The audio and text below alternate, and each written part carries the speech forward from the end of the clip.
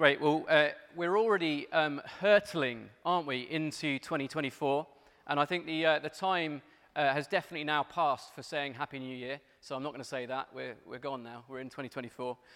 But since the new year does often bring us a chance for a time of reflection, I wonder if you were to conduct some kind of spiritual health check here at the beginning of 2024, how would you fare, do you think? I've got a handy faithometer here to help us with this. So perhaps we can see where the needle on our own personal faithometer might point to. Maybe you're here this morning and you're thinking, yeah, I'm red hot, revving red hot in the strength of my faith. By the way, red is good in this diagram. Doesn't mean your car's about to blow up or anything like that. Red is good. It's warm faith. As 2024 hits, you might be thinking, mission to the deepest, darkest corner of the earth to reach a hostile people for Jesus. Sign me up now. Can't see anyone putting their hands up yet. Maybe at the end of the sermon. Or maybe orange or yellow. Perhaps you're more in the middle. Lord, I believe, but help my unbelief. I love that prayer as someone approaches Jesus in the Gospels. Or green, you might be, you're following Jesus. You are his disciple, but you're full of doubt. A doubting disciple. I'm sure that will be some of us here this morning as well. Or perhaps over on the furthest side on dark green, you might be in unbelief. You might not be sure who Jesus is or whether you can even trust him. And can I say, if that is you here this morning, then we're really glad that you are here with us. Please do keep listening along as we go. And as we've talked about our Hope Explored course, that could be ideal for you as well next Sunday. But if you do believe, and you're a little bit further down this way on this faithometer, what would it take to warm you up? What would it take to get you to that side? Well, Jesus, he is in the business of growing our faith. And we're going to see him doing that this morning with his disciples. But he doesn't do that, thankfully, by acting like some kind of gym instructor, shouting at them, or some kind of life coach telling them they just need to believe in themselves. No, Jesus lovingly and compassionately reveals more of himself to them through these two amazing miracles in our passage today. And the question for us this morning, as we meet Jesus in his word, is will we allow him to grow our faith too? Will we allow Jesus to grow our faith this morning as he reveals himself to us in his words? Paul's already mentioned last week. Do you remember those in Jesus' hometown of Nazareth? And then we had Herod as well. Well, they approached Jesus with flat unbelief. They were way over here on the scale. And then they received no more revelation of Jesus, no more signs from him. But Jesus here this week, he's showing his believing disciples even more of himself. This is that principle in chapter 13 being worked out in these next chapters. Do you remember Jesus said this? He said, whoever has will be given more, and they will have in abundance. Whoever does not have, even what they have, will be taken from them. And so from here on in Matthew's gospel, you see this increasing divide between those who meet Jesus with faith, those who have, and so they then see more of him, and their faith grows. But then there's this other group who meet Jesus with real resistance and unbelief. And so they don't receive any more signs or revelation from Jesus. Even what they have is taken away from them. Well, we've already prayed, haven't we, as we sung that song, It Is Well Written, Paul was right, cause our faith to rise, our eyes to see. So let's trust God to do that for us this morning. So scene 1 in our passage, Jesus shows godlike compassion and abundant provision. Jesus shows godlike compassion and abundant provision. Now, I suspect that most of us want some alone time sometimes, don't we? Actually, some of you extroverts are probably thinking, no, I don't want any alone time. But here at the start of our passage, that is what Jesus is seeking, a time alone. But no sooner does he try and get that and get to a solitary place than he's swamped again by the crowds. There's no time for him to rest. And so, of course, a tired and grumpy Jesus tells them to go away. I just need some me time. No, he doesn't say that, does he? That's why you need your Bibles. You need to be checking what Jesus actually said. No, Jesus says he's full of compassion, isn't he? Verse 14. When Jesus landed and saw a large crowd, he had compassion on them and healed their sick. See, Jesus, he expends his remaining energy healing the crowd. Even in the most testing of times, Jesus' compassion does not fail. He's the self-giving servant. And yet, on this day, these healings, they're just the beginning. But actually, you see the disciples hoping that that's going to be it for the day. And they want to send the crowd away. In quite a bold move, really, they actually tell Jesus what to do. At verse 15, have a glance down there. As evening approached, the disciples came to him and said, "This is a remote place, and it's already getting late. Send the crowds away so they can go to the villages and buy themselves some food." Now, I wonder where we think the needle on the disciples' faith-ometer is at this point. Anyone think they're up for the red? They're revving red hot in their faith? No hands there. How about a little bit further down, somewhere in the middle? Or even the doubting disciple. Who thinks they might be doubting disciples? Yeah, a few hands there. I think you're right. I think it's fairly low, isn't it? They've seen a lot of Jesus already. They've been with him for quite some time. I think by this point they should at least have an inkling that Jesus might be able to offer some help in this situation. They've also just seen him spend the whole afternoon healing the crowds. So Jesus, he's trying to coaxes it out of them, doesn't he? He's like he's training them. He's helping their faith to grow. And so he says, no, they don't need to be sent away. You feed them. You do it. I don't know whether you've ever been in a situation like that where you kind of have a bright idea maybe at work with your boss, and they turn around and say, yeah, great. Go and get on with it. You do it. And you think, oh, you realize in that moment that you lack any resources personally to actually go and get it done at all. And maybe you start panicking. Well, the disciples here, they're dumbfounded. We've got nothing here except these 5 loaves and 2 fish. They've not quite understood who Jesus is, have they? And so Jesus steps in and takes control of the situation. Verse 19. Taking the 5 loaves and 2 fish and looking up to heaven, he gave thanks and broke the loaves. And then he gave them to the disciples, and the disciples gave them to the people. And the result? They all ate and were satisfied.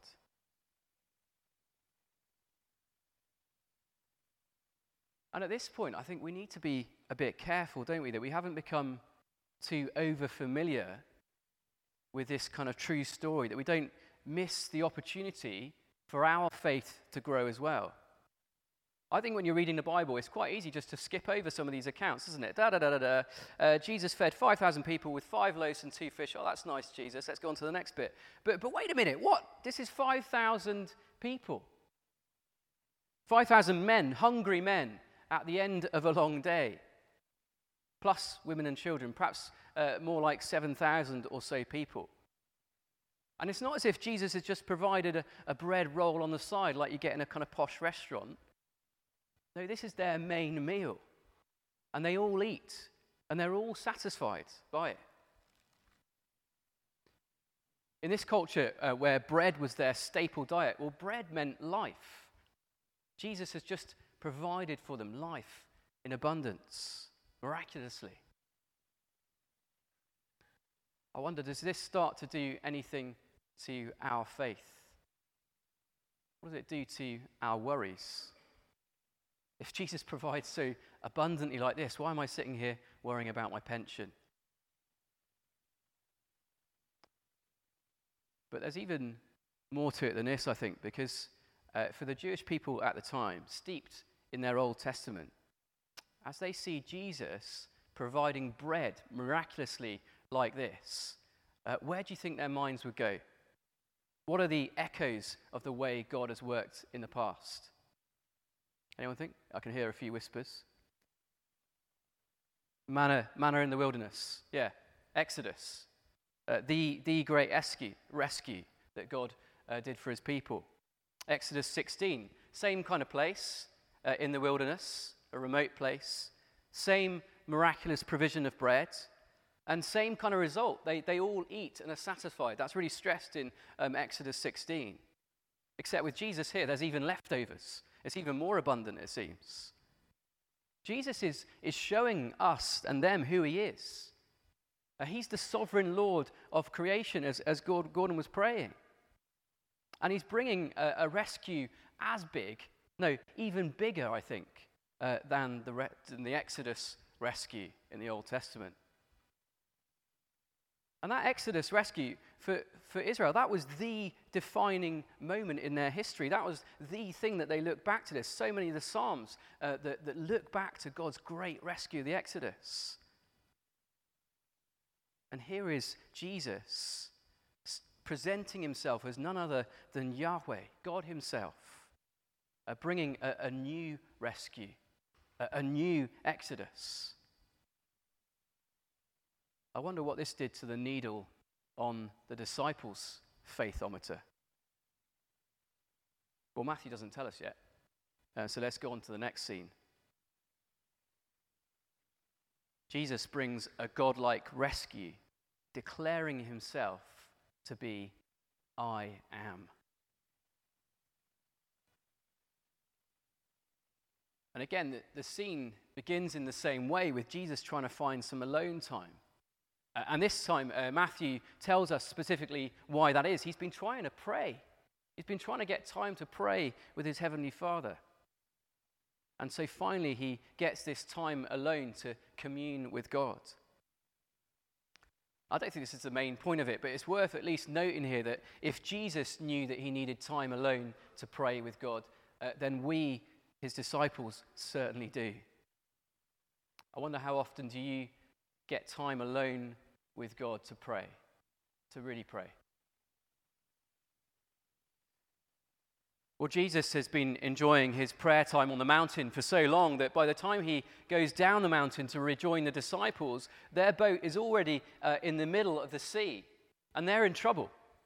The wind and the waves are buffeting the boat. They're against them. Now, I watched a James Bond film recently, and if this was a James Bond film, Jesus would just come down and steal the nearest speedboat and roar out to the middle of the lake to meet them, wouldn't he? But actually, Jesus chooses a different mode of transport. Jesus walks on water. Don't skip over this. Jesus walks on water. And he's not just doing this because this is the most direct route to get to them, but he's lovingly and compassionately revealing more of himself to these still doubting disciples. Mastery over the sea, that's a God thing to do. No human can do that. And again, these disciples, they know from the Exodus, don't they, all about the parting of the Red Sea that God performed from them. Only the God who created the universe can control the wind and the waves. Some other Old Testament passages today would have been aware of and know of. Isaiah. This is what the Lord says. He who made a way through the sea, a path through the mighty waters. Again, that's looking back to the Exodus. Job 9 verse 8. He alone, God alone, stretches out the heavens and treads on the waves of the sea. But still the disciples doubt.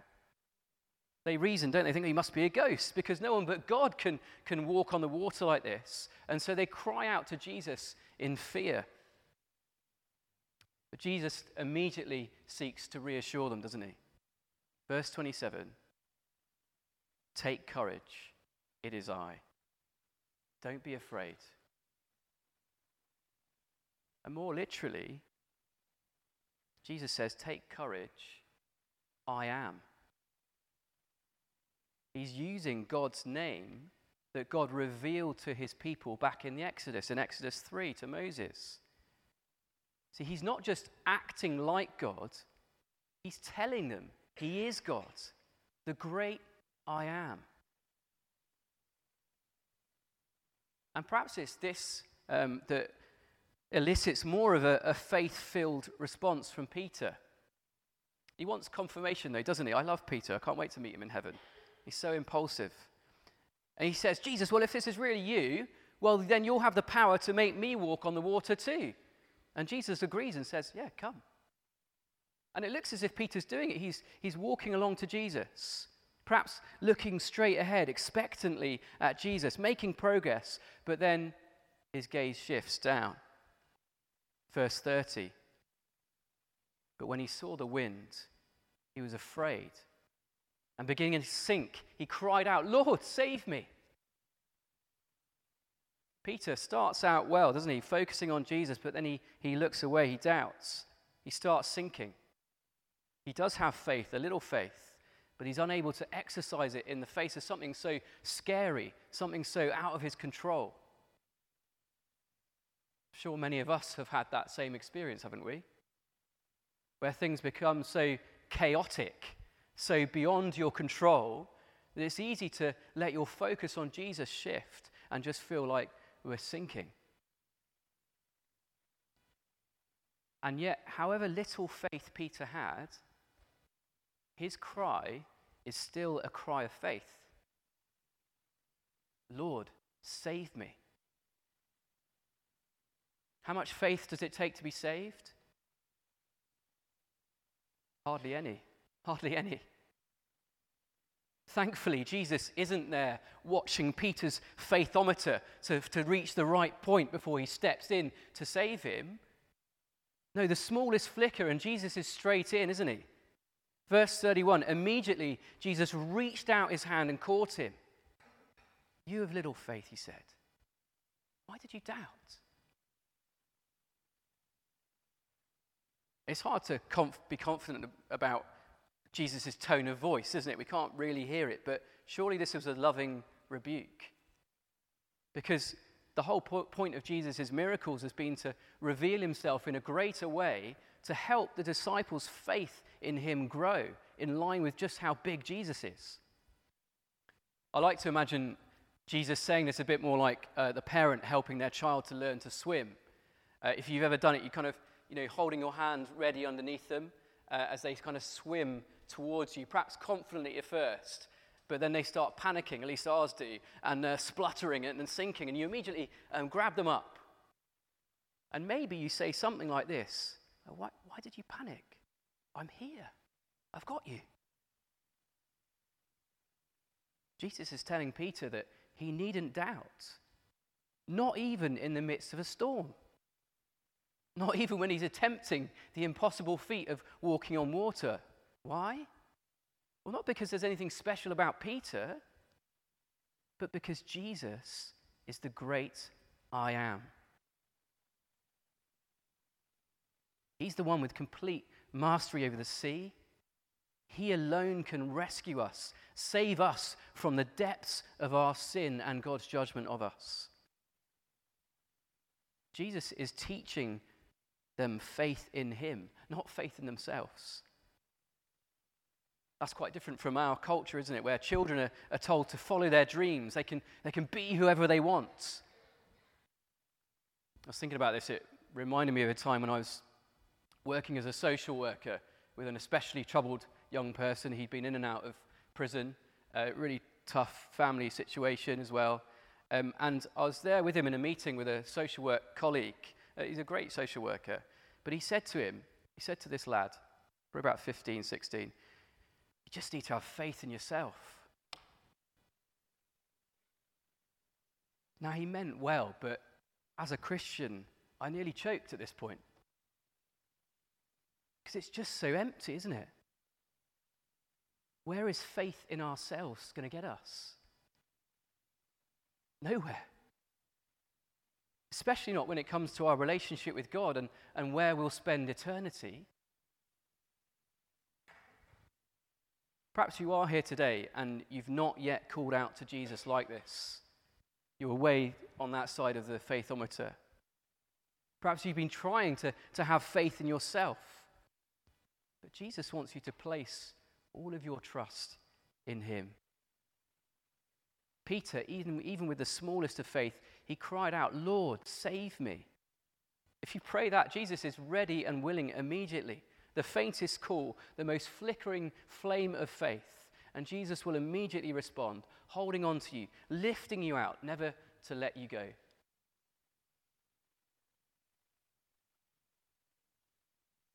Well, finally, these doubting disciples do seem to start getting it. The needle on their faithometer is creeping up as they realize who Jesus is. So the final point, the final thing to remember this morning is this. Jesus is the Son of God. Worship him. Jesus is the Son of God. Worship him. See, as well as Peter, in these next few verses, 33 to 34, the rest of the disciples now get their own experience, their personal experience of Jesus saving them, because as soon as Jesus and Peter come into the boat, the waves cease. I don't think that's a coincidence. It's Jesus again showing his complete mastery over creation, his total ability to save. And finally, the disciples' faith seems to take a leap forward. Because how do they respond to this? As the wind and the waves cease. Verse 33, they worship. They worship Jesus because it's starting to dawn on them who Jesus is or how big Jesus is. They say, "Truly, you are the Son of God."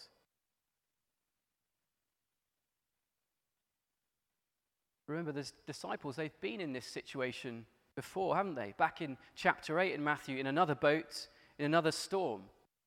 And as Jesus calmed that storm just with speaking, well, they respond then with a question. They say, "Well, what sort of man is this, that even the wind and the waves obey him?" But here, they respond with a faith-filled statement. "Truly, you are the Son of God." Slowly but surely, they are getting it. Jesus is fanning their flickering faith into flame. So how is your faith in 2024? Where is the needle on your faithometer? Is your faith in Jesus, the Son of God, leading you to worship? Not just here on Sunday morning, well, that's brilliant to do, but in all of life, worshipping him in the everyday. Worship is the only reasonable response to Jesus' revelation. He is the great I am, the Son of God, the only one who can rescue us and hold on to us. Or is doubt at the moment your main experience? Well, if that is you, then Jesus says to you this morning, take courage. I am. Fix your eyes on me. Remember, even Peter's faith, it was enough, wasn't it? Jesus stepped straight in to rescue him. But Jesus does want to grow our faith too. Not by worrying about the strength of it. Perhaps that faithometer in that sense is unhelpful to look at. But we'll only grow our faith by looking to Jesus, by letting him reveal more of himself to us, by prayerfully immersing ourselves in the scriptures. Doubts can be a horrible thing to go through, can't they? I've been through periods of that myself. And sometimes it takes a while to come out of them. But the only way out of doubt is to keep arming ourselves with the Word of God. Can I say, if you're a Christian here today and you've yet to establish a regular pattern of Bible reading and prayer, can I encourage you to do that today as a matter of urgency? Please don't hear me wrongly. There's no rules to this. Bible reading for a certain amount of time a day, it doesn't save you. Jesus saves you. But actually, I don't think we can expect our faith to grow if we're not doing those basics. Why not begin this week in Matthew? Just read the passage ahead of Sunday a few times. And actually, that will really help you on a Sunday morning as well. Or if you need some help doing that, there's a growing number of people in the church family who are meeting up one-to-one with each other to read the Bible and pray together and encourage each other. Please tell me or Paul or any other staff if you'd like to do that. We can link people together. It's only as we allow Jesus to show us himself in his word that our faith will grow. I slightly laughed, didn't I, at the beginning about going to the remotest place in the world, but actually I shouldn't have. Because if Jesus is this big, the great I am, then it makes sense that our faith should rise to red hot. So why not world missions? Where will your worship of God lead you? Could God be calling any of us here today to some people somewhere who are yet to hear of this kind and compassionate, yet breathtakingly powerful rescuer? Because everyone needs to.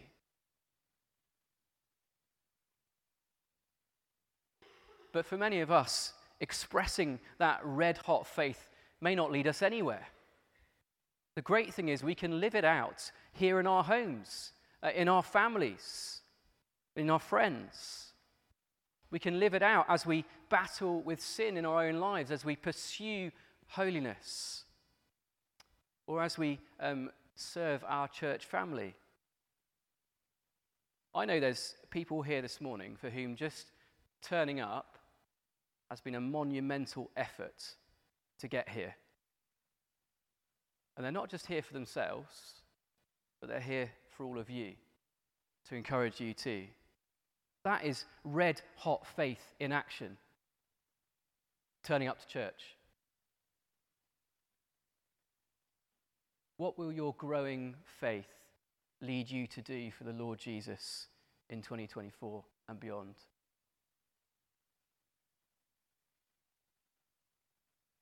Well, if you want just to finish, this is the last minute, with an inspiring example of faith, well, then the passage ends, doesn't it, with the people of Gennesaret. They haven't had that experience with Jesus in the boat. I'm not sure that they would have seen him out there walking on water. But no sooner have they landed ashore than the men urgently spread the word around the surrounding regions, and they desperately bring their sick to Jesus, knowing, get this, knowing that even just touching his cloak will make them well. That's big faith, isn't it? That's red-hot faith. That would probably blow up my faithometer. Well, let's pray that God will grow our faith too, as we see how huge and compassionate is our rescuer, Jesus. Let's pray together before we sing. Blessed are your eyes because they see, and your ears because they hear. For truly I tell you, many prophets and righteous people longed to see what you see, but did not see it, and to hear what you hear, but did not hear it.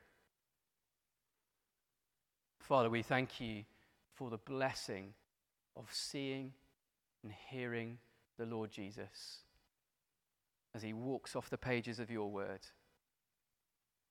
Thank you that you speak to us today by your Spirit in your word. Thank you that you love to reveal yourself to us in your word. Father, please grow our faith. Lord, we believe. Help our unbelief. Father, please free us from doubt. Lord, grow our faith in line with just how big your Son Jesus is. The only one who can save us. In Jesus' name, amen.